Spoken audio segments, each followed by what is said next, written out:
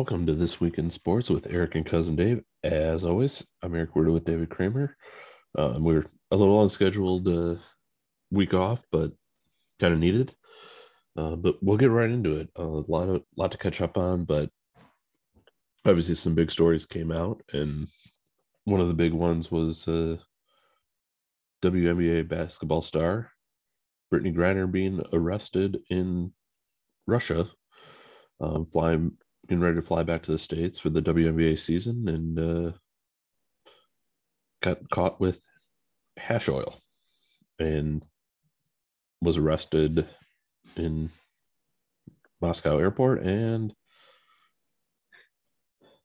faces 10 years for that. It's just crazy. Um, I mean, obviously, with everything going on with Russia, this is very interesting. I don't know if that has anything to do with it, and they're just making a harsh example here. But I don't know, Dave, your thoughts? Yeah, it's pretty wild, this story, and it's I think it's vastly underreported as well. There's a lot going on right now in Russia or Ukraine with Russia. I mean, that's front page news on every news channel. But I think this whole story is just insane. Like you said, she's been there for approximately roughly 3 weeks before we even found out. I don't know if the State Department knew ahead of time or what, or kind of what the protocol was, but a couple of things to digest on this. She was basically caught with a vape gun, with a vape pen, and some of that oil for so-called vape pen. And 10 years, it's pretty extreme. But I don't know if that's a political thing, if that's just the nature of the business over there as well. But it's crazy. And the what's even weird about it is I was reading up on this for a while today, and it sounds like they still don't exactly know where in Russia she is. Her exact location is unknown still to anybody who's trying to report on the story, which is even crazier, I think. Who knows where they have her? I mean, it's in Russia. She could be in some basement for all we know, unfortunately. But then you hear some things of why is she over there? Why you got to be in Russia?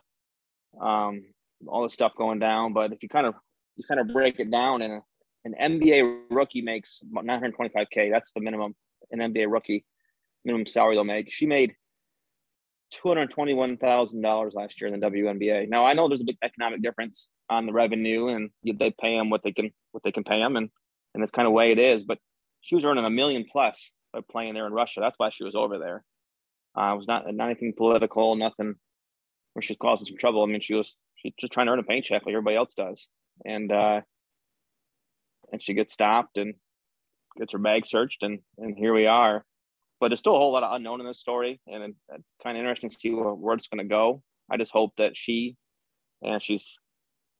if she's alone, hope it's just her who gets back safely. If she's with people, which I would assume she would be. I mean, where's the rest of her team? Where's the rest of she's gonna have some trainers over there, stuff like that. I hope if anybody else is over there, they get back safely as well. Altogether, I can't imagine being somewhere in a foreign country detained. It's got to be one of the most terrifying experiences ever. Yeah, absolutely. It is very interesting to see to follow the storyline. I mean, who knows exactly who knows what's going on? No one really knows the truth. I mean, it's just really crazy. As you said, I mean, she's alone.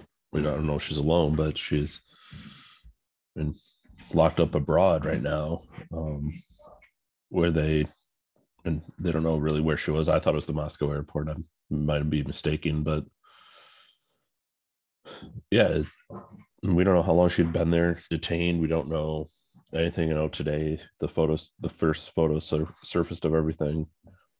So this is a weird, very delicate situation as well, with the political climate and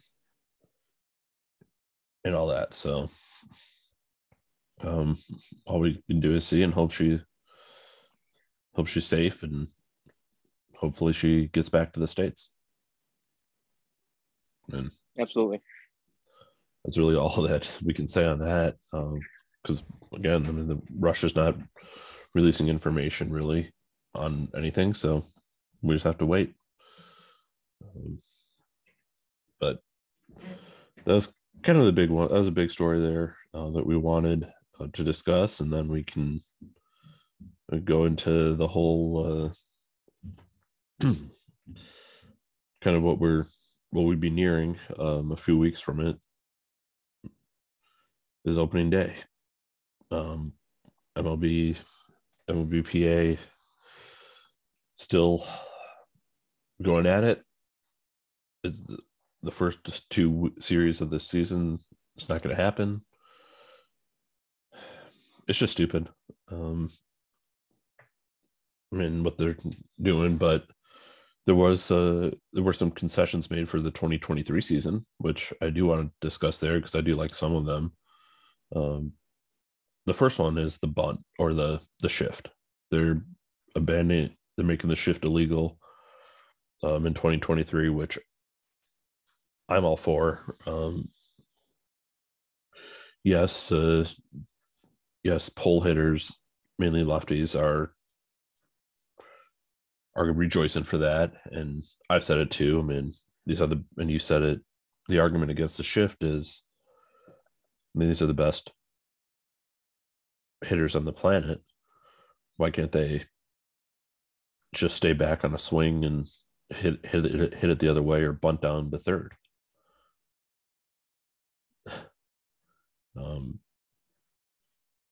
But I'm glad to see this shift go. Wasn't a big fan of it. The pitch clock, it's 14 seconds with no one on base, 19 seconds with someone. So that's an interesting one. I'll get your thoughts on that one as well. But 19 seconds with a guy on base, if he's a threat to steal, I mean, you're basically getting one pick off. You're not, I mean, that's your move. If you make the move to pick him off, you gotta get that ball quick. So I think you're going to see a lot of guys. I think you're going to see the stretch, pitching from the stretch go a little, not happen as often. I think you're going to see it a little quicker now to counter that with guys on base that are base stealers. But and then in large bases, which I guess is to prevent injuries, guys sliding in. So I don't know your thoughts on that. Shift. We talked about that in length last week. You and I did just on the phone, and I 100% agree with you. I keep it how it used to be back in the day, and just play some baseball. The pitch clock, I get it. I get why they're doing it. I mean, us Americans today, we have the attention span of a fly. We just can't process 4.5 hour games anymore, and MLB is understanding that by ratings and revenue a little bit, and they're trying anything to keep this game just get sped up a little bit. If they can speed it up 10 minutes a game, and that's considered a win in their book. And I'm indifferent to it. I think it's going to help in some instances, but it's also going to hurt in some instances too. I mean, especially with you're going to get a pitcher's going to snap a rush. Some pitchers just pitch slow. That's just who they are. They're effective slow pitchers, and by rushing them, it's really gonna throw them out of the whack. I would believe. But I think I get why they're doing it.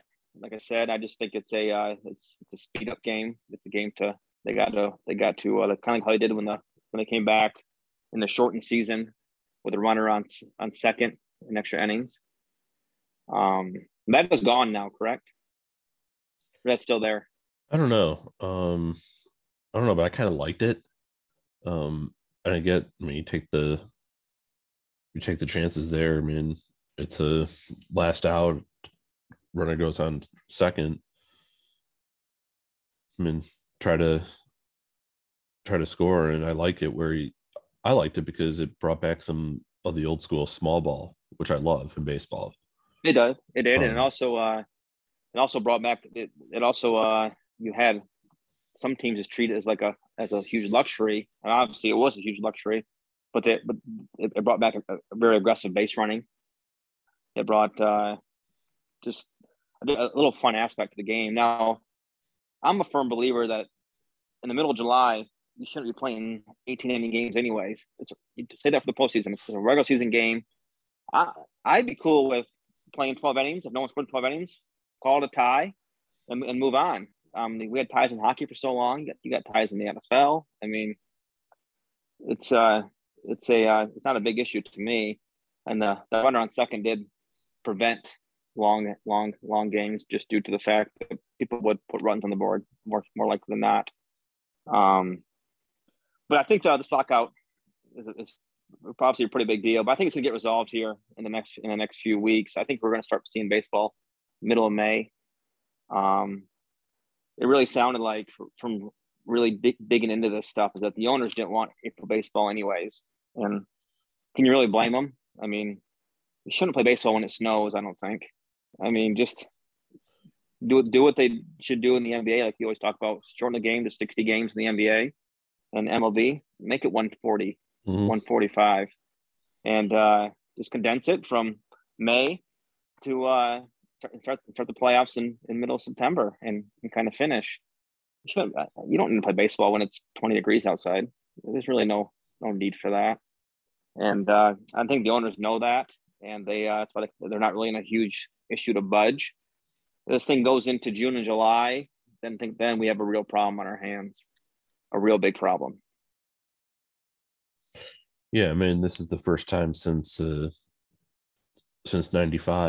when the lockout happened in the '94 season, um, that baseball's missed games due to due to this, um, due to Mm-hmm. due to a lockout. And the problem is, I talked about this when Jordan was on, way back when we started this.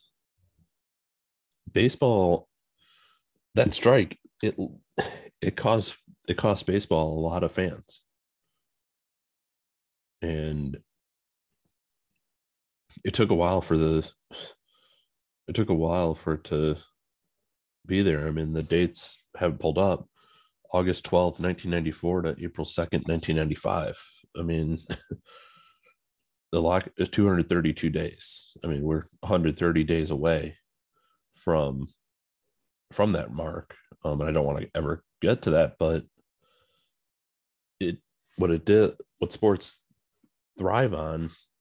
I mean, the market for sports is not your diehards; it's your casual fans. What can we do to get casual fans? Well, baseball, we all know what happened after that. Um, it took a few years, and then that summer of '98, when it when the home run records started to be realistically broken, it brought baseball back to a lot of fans. And now we're out of it again. So I don't know how baseball can bounce back from this one.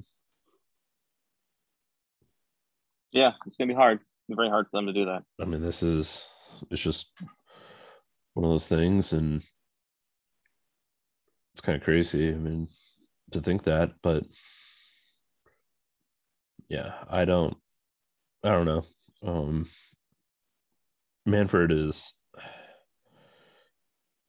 I know he's working on the owners, and he does get, and commissioners do get a lot of bad reputations, but Manfred, I think, I mean, for a while it was, I ripped Gary Bettman being the worst owner or worst commissioner in sports. Manfred makes Bettman look really good right now. Hmm. Um, and I mean, like when hockey locked out in 2004, the whole season, 0405, when it came back to that next season, what did they do to get fans into it? Okay, no ties after a shootout. or no ties after overtime.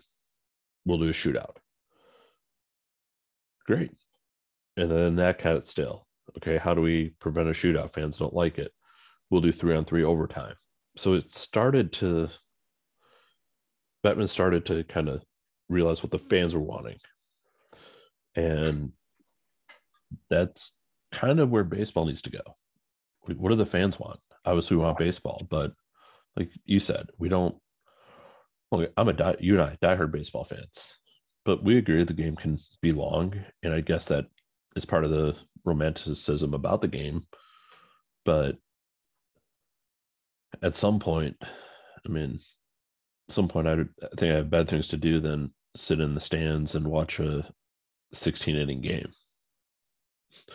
I mean, free baseball is always good, but at some point you're just like, enough. Like someone just launch one. But I don't know. Your thoughts on that? You're right. You're right. I was going to say something when you were done talking, but you already said it for me. Is when baseball comes back, I will 100% watch it. Yep. I'm not sitting here right now saying, you know what, I'm done. I'm done. Sorry, no more.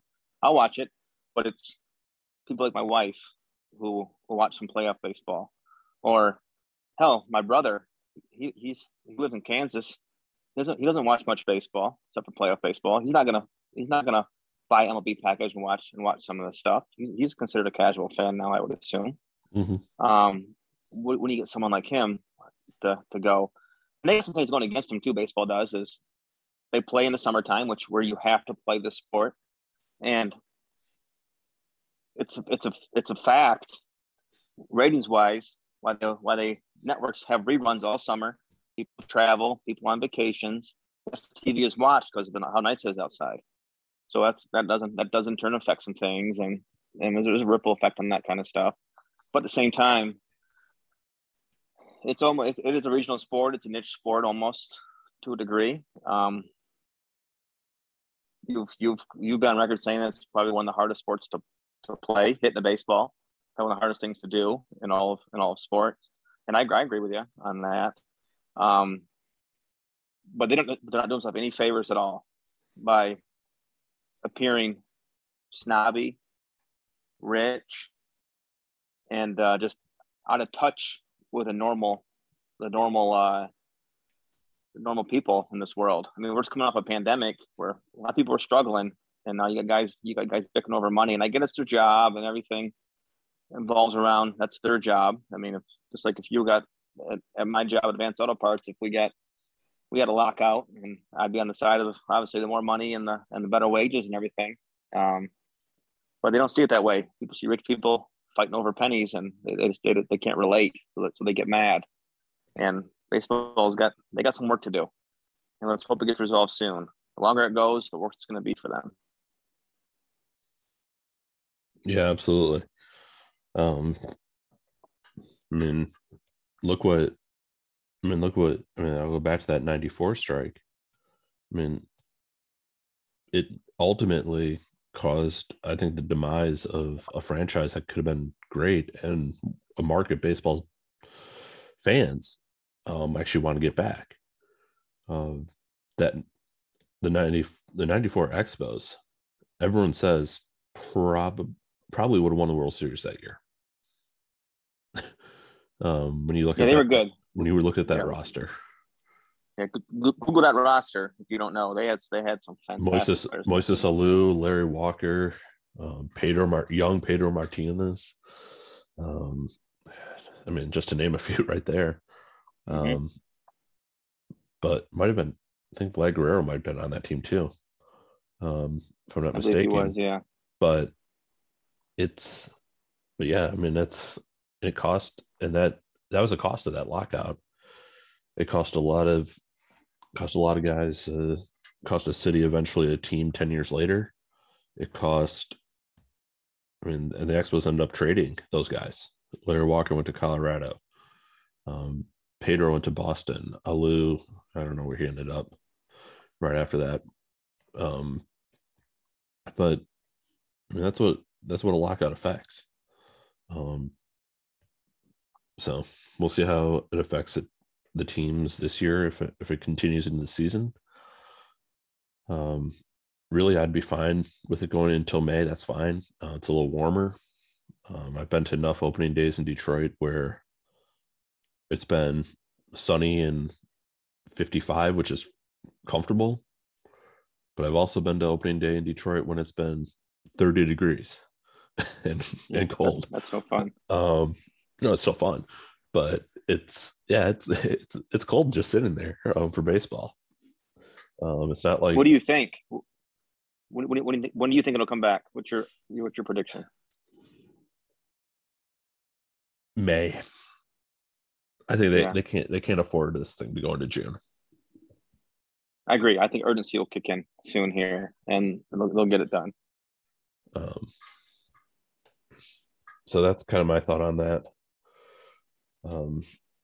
But yeah, I mean, it was like I said when I was traveling last week, driving to the airport, I had Jay Will, Keyshawn, and Max on, and they had Buster Olney from ESPN on. And Olney's pissed about this. I mean, all these baseball writers are taking the player side. And he said one agent texted players saying happy or Merry Christmas, Happy New Year, Happy Easter, might see you on Flag Day. Like that's a realism right there. And the lockout went into effect on December 1st. And the realization that an agent sent that text up to his clients meant like there's something bigger going on with that. So we'll see. I mean, I've heard little reports of concessions, but nothing to really move the needle, unfortunately. So as long as it gets back to mid-May, I think I'd be fine with that. So,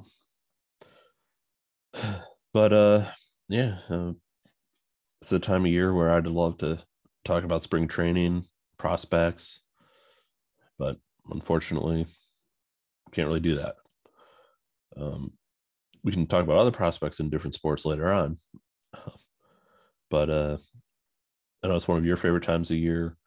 If you want to touch on some NBA kind of winding down its regular season, and college basketball heating up.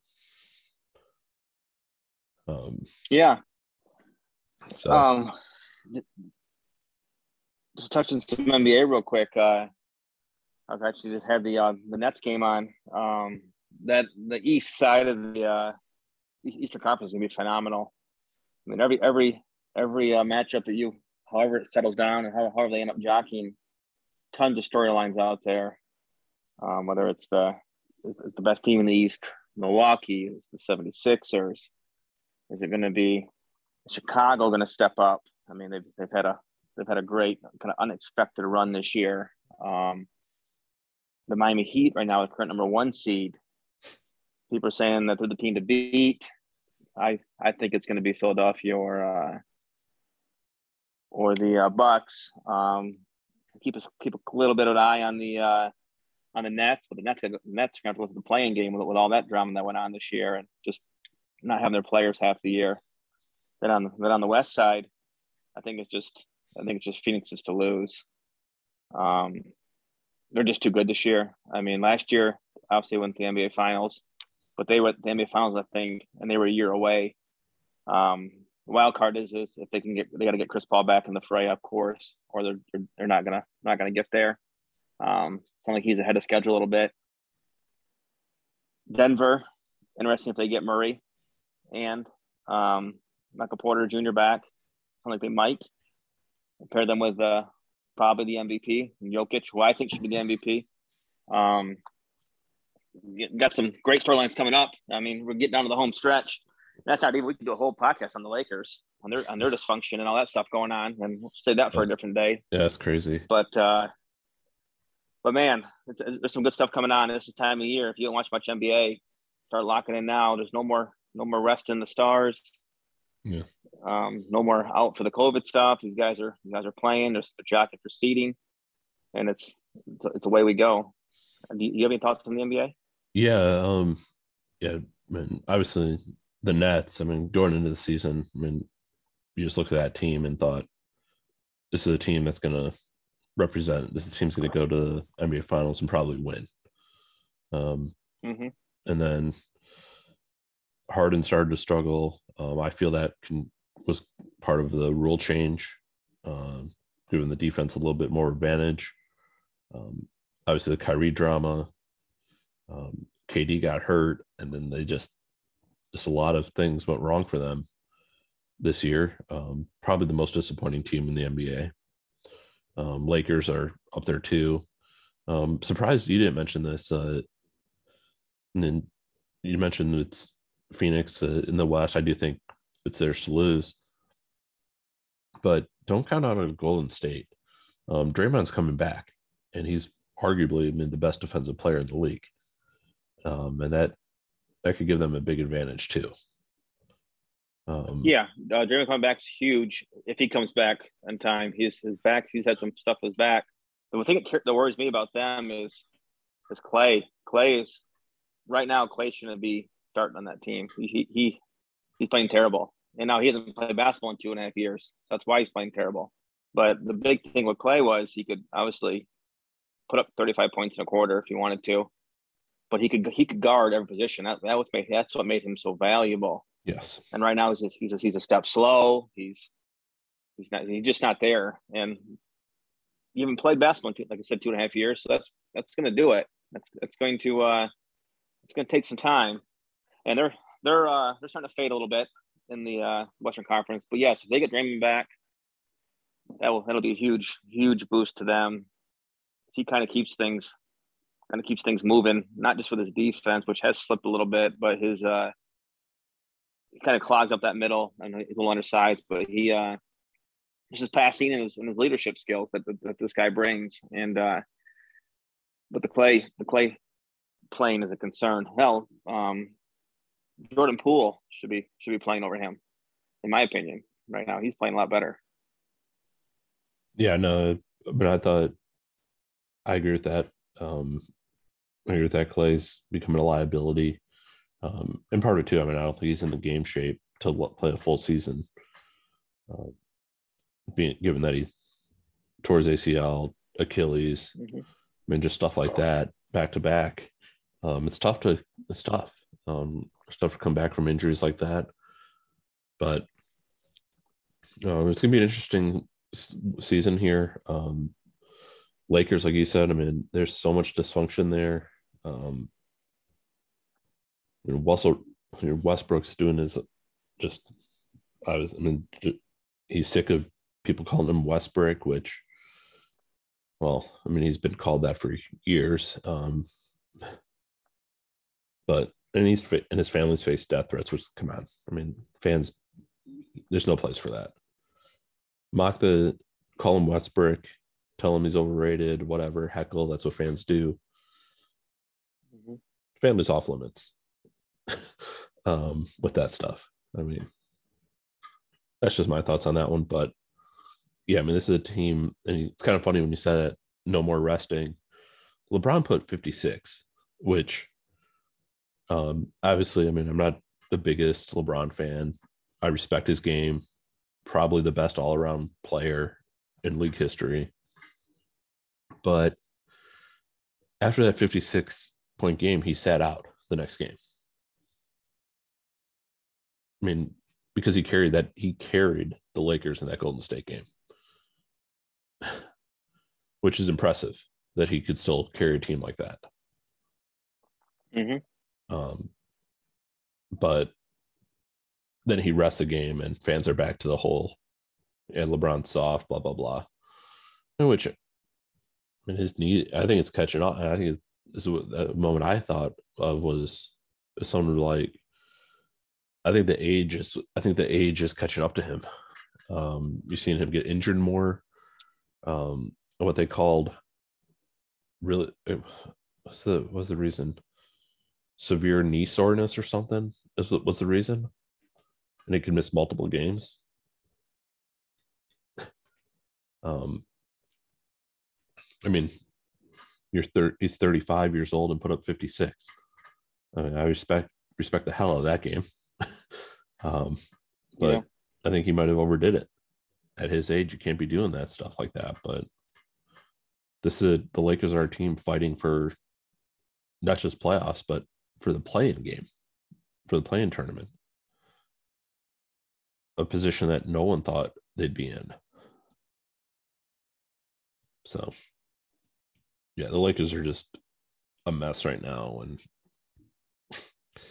when you got Magic this year tweeting about the team being disappointing, you got players calling out fans,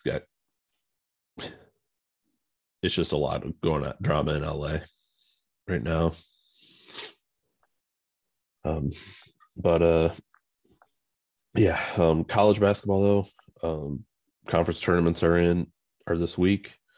Some were last week. A couple teams have already punched their ticket to the dance. Longwood to the first tournament. Team that I don't think they're gonna make a run like they have the past two times they've been in the tournament. The Ramblers of Loyola Chicago. I don't think they're going to make that run like they did last year in the Sweet 16 or a couple years ago or a few years ago to the Final Four. But it's March Madness. You never know. I don't see it though with this team. I just think there's too many good teams out there that I know you say it every year. By the time you get to the Elite Eight, you don't want the 12 seed Cinderella there. You want 1 through 4. That's what you want. But you know this as well as I do. There's teams that get overseeded. There's teams that get underseeded. I mean, UCLA last year playing game for an 11 seed, went to the Final Four. You've seen it where, what was it? That 1 year Michigan State was a 5 seed and went to the national title game. Like, you just never know. I mean, that's what's so fun about this time of year when you do your brackets, and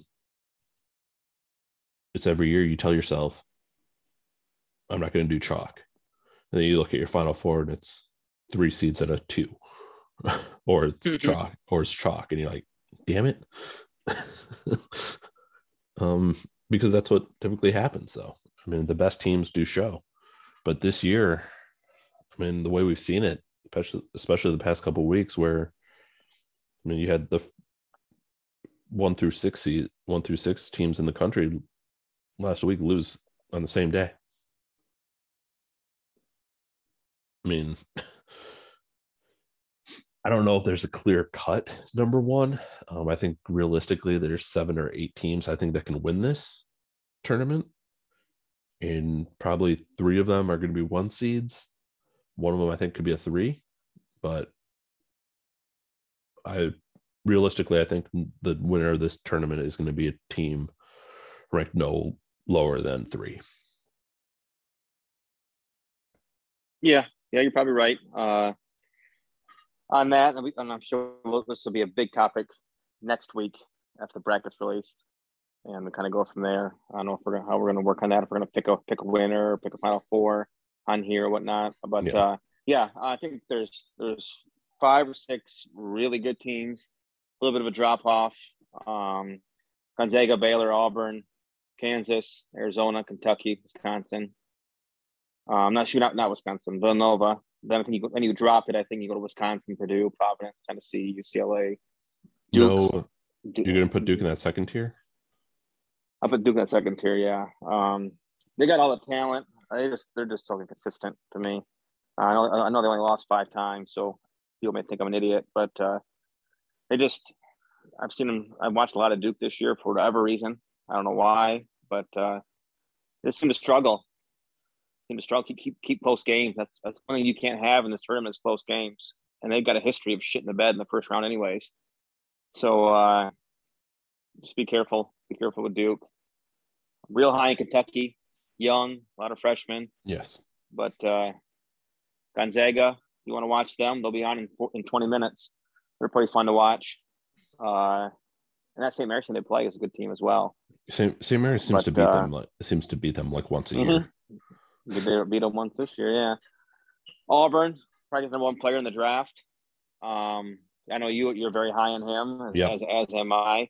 The problem with Auburn is raising the guards when it gets down to crunch time. Sometimes they forget who to have on their damn team, and they just kind of ice him out sometimes. I don't know why. What the hell's going on with that? But that can't happen. No, and you kind of said something there about March. Two things to succeed in March: guard play and bench. That's what you need to succeed in March. And the team that is going to likely win it. UVA, they were a deep team.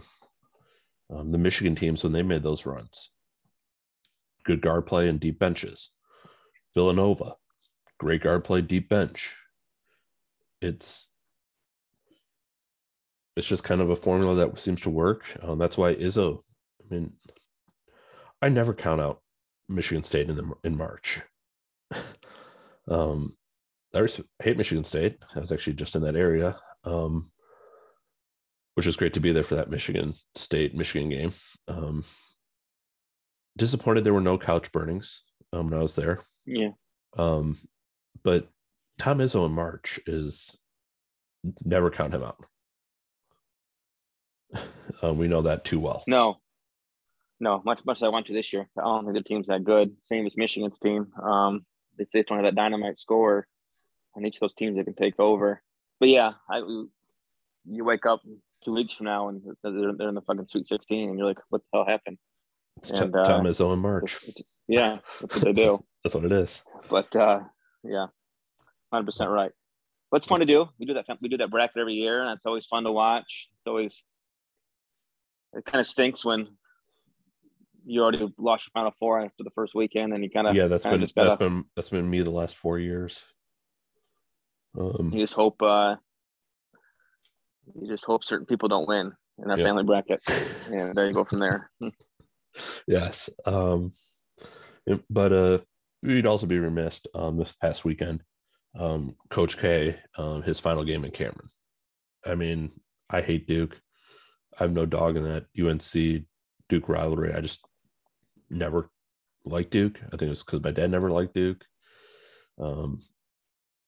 But I respect Coach K. And this is a guy that did it right. He just stayed in one spot, recruited, won natties, won gold medals. And not much else you can say. No, hell of a coach. You could argue who the best ever is for days in college, because so many guys have so many wins and so many guys have certain titles. But it's hard to win a title. It's really hard to win a title, especially how in the one and done format in that tournament. One average game, you just lose. Yep. But yeah, I never had dog in the fight either. Coming from the north like you, Eric, and I always thought UNC was the cooler school. I guess I don't know, because they were the first, like the Jordan brand and whatnot, and but I didn't care either way who won who.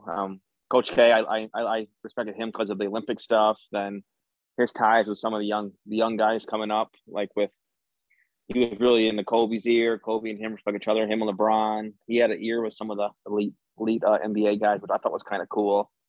Remember, he was almost a Lakers coach. Yep. After 2008, maybe 2009, but he turned it down last minute. But he moments too, like any coach does, like that. Never forget the day that he pulled that Oregon player aside and scolded him after they beat Duke for celebrating too hard or something like that. And he doesn't need to do that.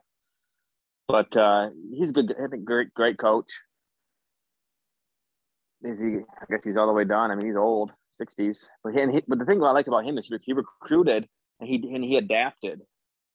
So when Calipari and these guys started going on one and dones, getting these elite guys out of high school, knowing they're only going to be there for 1 year, some coaches really pushed back on that and said, no, I want to build a program. I want guys that are going to be here 3 or 4 years. Or I can roll them into men, and I can help you graduate, etc. And that's fine. There's nothing wrong with that.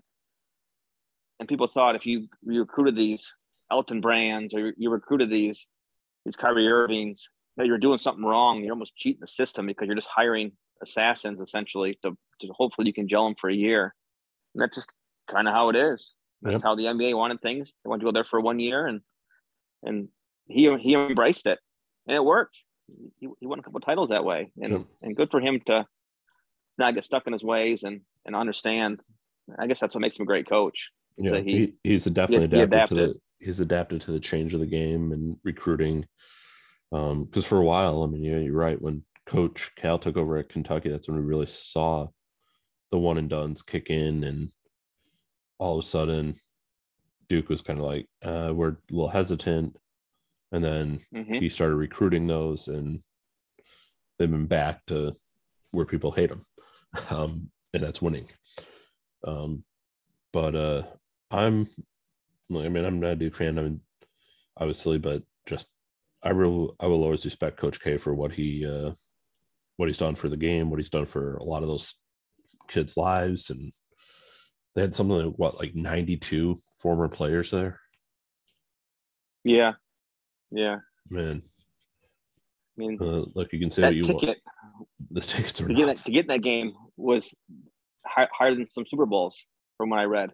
Yeah, insane. Yeah, I saw a screenshot of like upper level for like 133,000 a piece.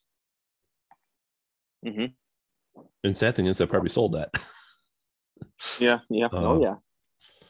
But it was good. Great career. I think he is done. He's been doing this for a long time. And any coach that can get LeBron, Kobe, and Carmelo to play together and not kill each other, you did a great job. That's true. That is true. College basketball's picking up. We'll obviously touch about this. Probably most of the episode next week is going to be March Madness, as it will kick off next week. Conference championships are done, but we'll end it with the last topic. Combine week's done. You'd think that'd be the big news. I'm so glad we are doing this tonight instead of yesterday and missed it, because the news cycle today was nuts. But real quick, I mean, the combine, you had 6 receivers run up sub 4.4s. You had 4 running backs run under there, so there's a lot of speed in the draft. Those Georgia players, I mean, we knew that defense was good. Their combines were better. I mean, that Georgia defense, I think 3 or 4, easily 4 Georgia players are going in the first round from that defense. Yeah. Yeah, I agree with you. We'll see. Some of the quarterbacks worked out. I mean, I don't know. Quarterbacks are kind of a crapshoot this year. Based on those workouts, the edge rushers, Aiden Hutchinson, very likely, I think, could be the number 1 pick. Thibodeau is, I don't know, something about, I'm questioning his work ethic, though. I think that's the one thing to question. I'm not sure if you have thoughts on that. No, I've been on this pod and I've said Aiden first already over him because of that work ethic stuff. Now, all defensive linemen don't go hard every play. You can find plays where Hutchinson takes a play off. Just you can't. You physically can't. And I just think overall, I'd rather go with a guy that you seem like, it just seems like he's gonna put more than the other guy. The combine stuff was pretty close and everything. It seemed like, a few tenths here, a few tenths there, a couple of agility drills. We'll see what happens on a pro day. I guess you can't go wrong with either. And it No. sounds like Jacksonville. I mean, this is rumor. I mean, all these rumors now you can't believe anyways, but you read. I mean, I read I think 3 different things this week what Jacksonville was going to do. I heard one they're going to trade out of the pick. Yep. 2 they're going to draft an offensive lineman. 3 they're going to take Hutchinson number 1. Yep. To make Detroit trade up to get him. And so, regardless, I hope he's there at 2. That'd be a blessing for me as a Lions fan. But I think if he's gone at 1, Detroit might trade down. I do think that. Or I would agree with that. Because if that's the case, trade down and go get Dean. I'm a big fan of Nakobe Dean. I mean, I didn't watch much of Georgia, but I watched enough of that semifinal game against Michigan to see him, to see that red jersey virtually everywhere on the field. Whether it was in the backfield, whether it was covering a tight end, a receiver, the guy's good. And if we trade down, I would say to 5 or 6. He should still be there. This is a good spot to get him. But obviously we'll do more mock draft stuff later on. Draft season, it's all smoke right now. I'm not buying much. The franchise tags deadline passed, and I don't know, as Lions fans, it's kind of disappointing that virtually every receiver got tagged.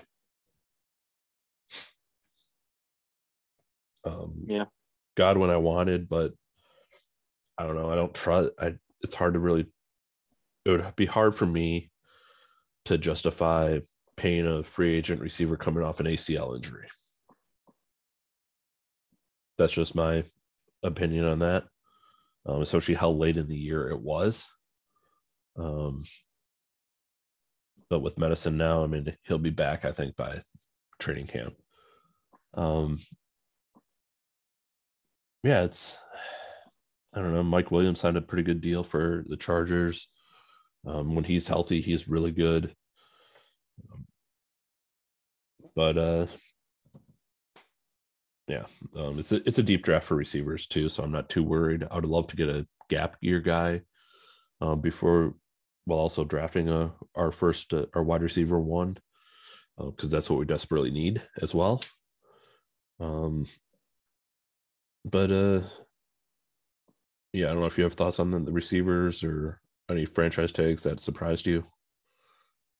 No, a lot of tight ends got tagged, which I think was smart because it was a low number this year, a little over 10 million it seemed like, and because we're gonna pay our tight end more than $10 million a year, I would believe. I mean, he should make more than Kittle. I think Kittle's the highest paid at like 15, so we'll be paying Hawk more than that. Just because it's this time to get paid, but and he's really good, so don't get me wrong about that. I think it's justified.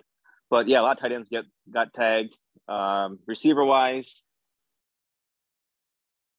there's a ton in the draft. This draft is loaded, and we're going to go to that. I think when we talk about our next topic here with Rodgers, that's where I was going to go. Was that man? He's going to get something at one of those guys at 21 or 22, whatever they pick at, one of those Ohio State guys or whatnot. But it's a deep for wide receivers. You can get a couple there.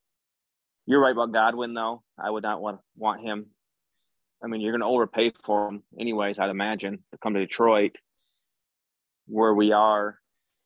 So it's smart for him to take the money possibly to do that. But then at that point, you're getting all that money. It just screams slower recovery to come back on the field. It screams more maintenance. There are just a lot of things that I would not want to worry about when you're paying a guy $30-40 million guaranteed, whatever number it's going to be. Yeah. Yep.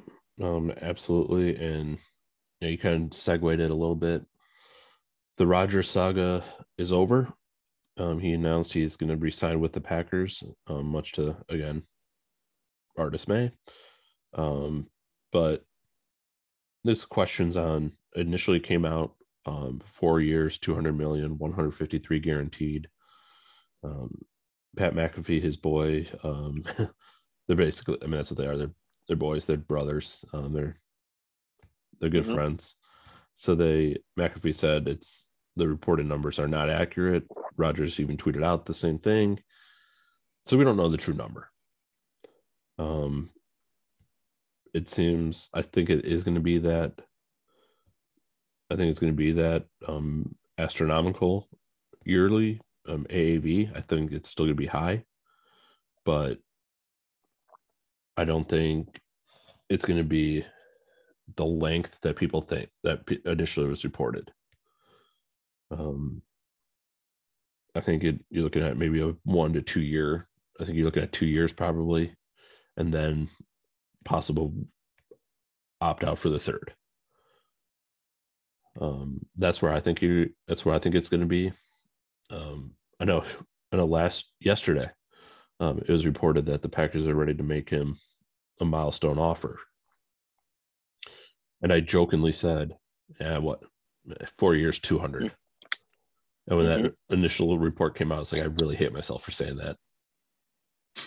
I don't know what I did to piss off the football gods that have put me in this misery when it comes to football season, but we'll see. We'll see the true numbers. Because I don't think it can formally be announced, right, until the league year. Yeah, probably. Something like that. They won't announce the numbers. From what it sounds like, dig into this stuff is he's going to take a huge team friendly deal, which I don't buy. The guy wants money. Yeah. I would imagine he wants to be respected and paid, and he deserves it. I mean, the guy's good. He's good. He's an elite talent, and people like Derek Carr and Ryan Tannehill are making 40, and Matt Ryan are making $40 million plus a year. Why the hell can't this guy? I mean, Stafford's going to make that kind of money, and he deserves it. I mean, and Rodgers is better than all those guys. But regardless of the money, I think he's also said too that he wants his friends back. He wants his guys back. So if that's the case, you got to put his money where his mouth is and take less and build this team, and he's got to do a Brady deal. Yeah, some kind of guaranteed money deal, and stay low yearly salary and kind of go from there. But I do agree with you. I think it's going to be a shorter deal than 4 years. I just think the guy doesn't want to play football too long. I think retirement was a real option for him. Yeah, from what it sounded like, and the Jeopardy stuff, people laughed at him about it last year, but he wanted to do it. He sounded like he really, really wanted to do it. And the guy's, how old is he? 35, 36, 37? Okay, so he's 38. So he's been playing football for a while. Mm-hmm. And I mean, he's been haunting us for 50 years, it seems like. But the whole team has. His time is coming to a close, and it sounded like it was retirement, the Packers, or the Broncos. Yep. And he probably was smart staying. He knows the coach. He got his personnel there. He's got his buddy receiver there. He's got some things, and they get the band back together. They got the NFC North, which is not a great division. I mean, the Lions are still rebuilding. The Bears are new coach rebuilding. They got a quarterback maybe.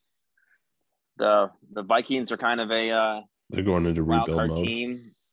Yeah, they got some really good players in some skill positions, and kind of see what happens. So they could go.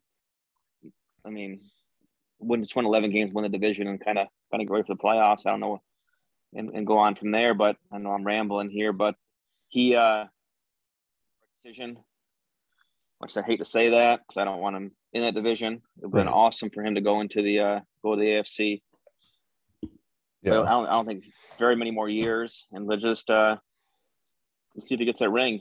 What's your guess over under 0.5 rings the next 3 years for him? I mean, you got to win once only. Yep. I mean, the team is so talented. I mean, I honestly thought they would have won it this year. Like, I really did. Yeah. It pains me to say it. I think they get. Yeah, I agree with you. I think they get the Super Bowl in the next 3 years. One Super Bowl. Yeah. Whether they win it, I don't know. I mean, we'll talk about this soon, I imagine. But the AFC is loaded. Yes. Loaded. Yep, we'll go right into that. Whew. Yeah. No, it's yeah, they soon after Aaron Rodgers' deal was announced or that he was going back, it was just Denver's like Jerry Judy tweeted out like a smirk emoji, like, great, we didn't get our guy. And then an hour later, the alert comes through. Blockbuster deal. Broncos trade for Russell Wilson. Like, what? Like, they had that deal. They had that deal in place for it to go that quick. They're like, They told Seattle, like, all right, here's the deal. We want Aaron, but if we don't, here's our offer for Russ. Shelby Harris, good young defensive lineman. Noah Fant, great young tight end. Drew Lock just thrown in. And 2 first rounds, 2 seconds, and a 5th. Denver gave up a lot.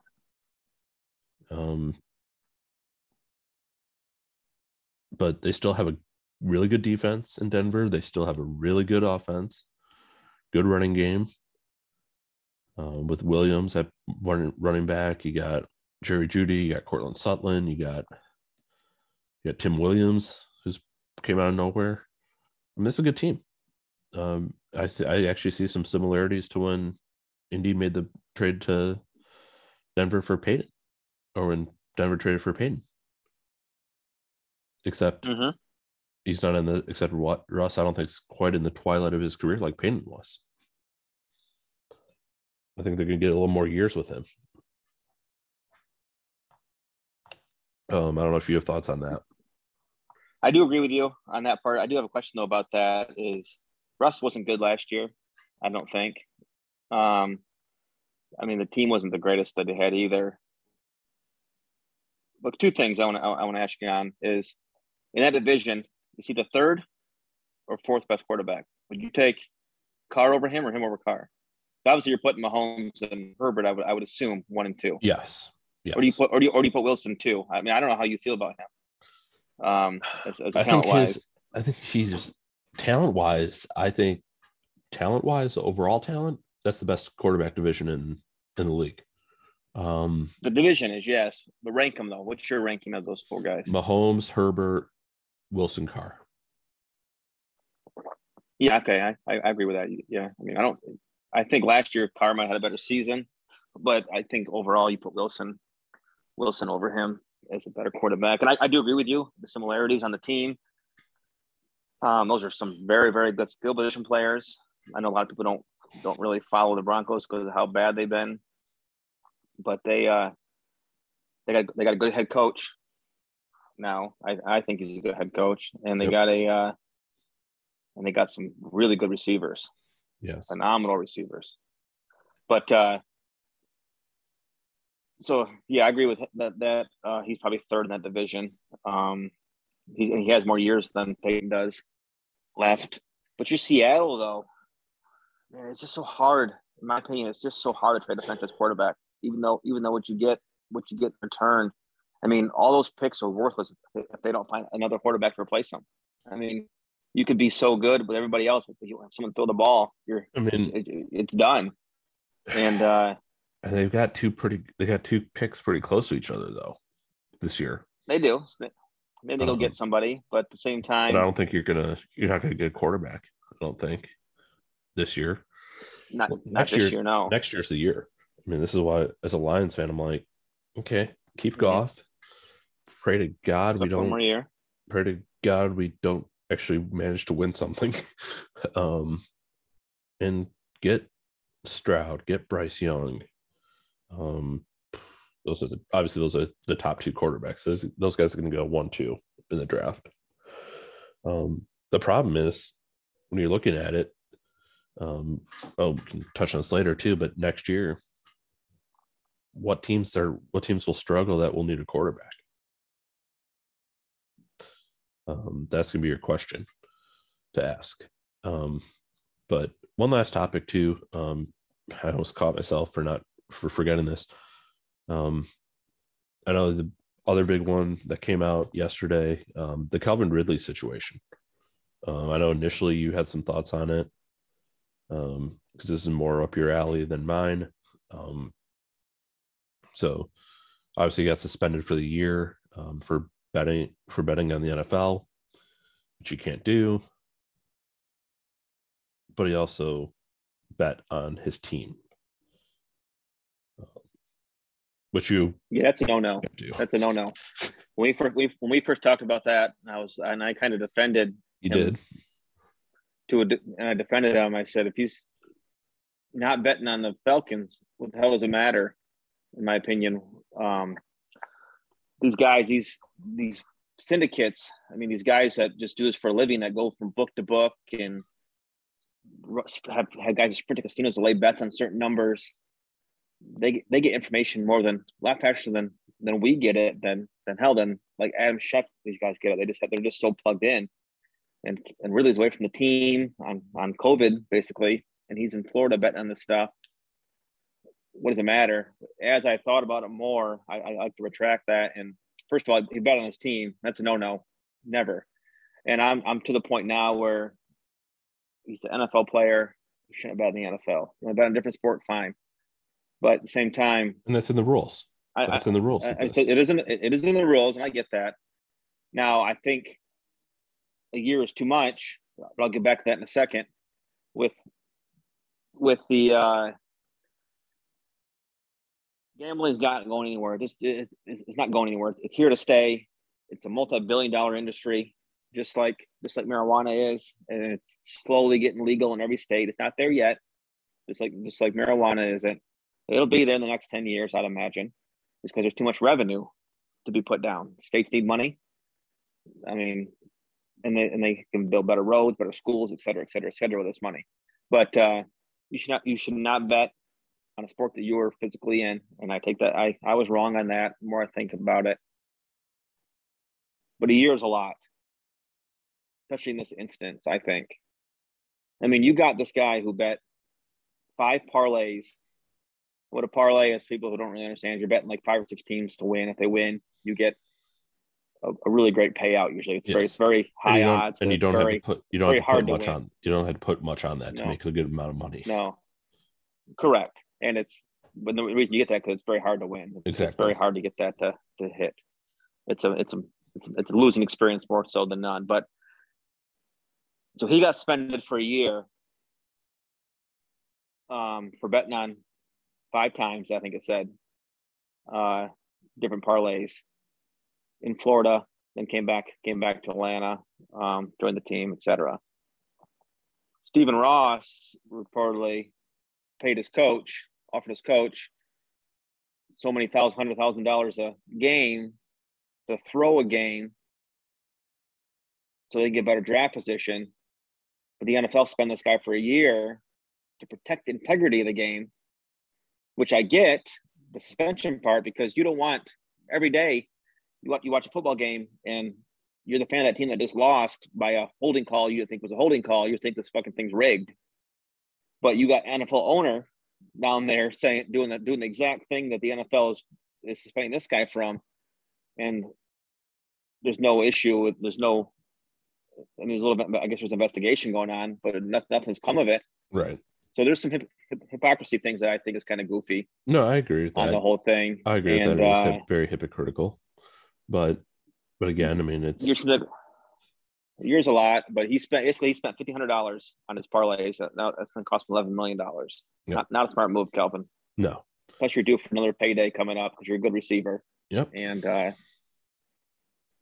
it's just stupid. It was stupid for him to do that. It's very stupid. And I think the biggest thing, and someone actually tweeted it, is why he got caught was because, one, he used his phone to make the bet, which, again, use somebody else's phone, use a burner phone, track phone, whatever.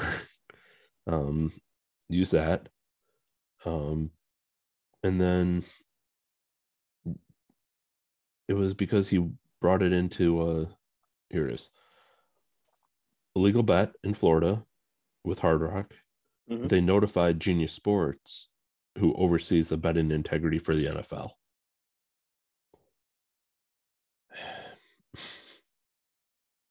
Oops. Yeah, I mean, that stuff's getting tracked and tracking all that stuff. I mean, he would have bet offshore, Bovada, my bookie, Pinnacle, something like that. He would have been all right probably because they don't track. They can't really get to that kind of stuff. But do something like that, you deserve to get caught. They're just dumb, especially if he did it recreationally. I mean, I thought it was, like I said, I still think a year is too much. But I don't know what a reasonable suspension should be for something like that. I mean, I think they put it in like it would be a year if you got caught betting. Yeah. Like regardless, like which again, that's a whole nother issue.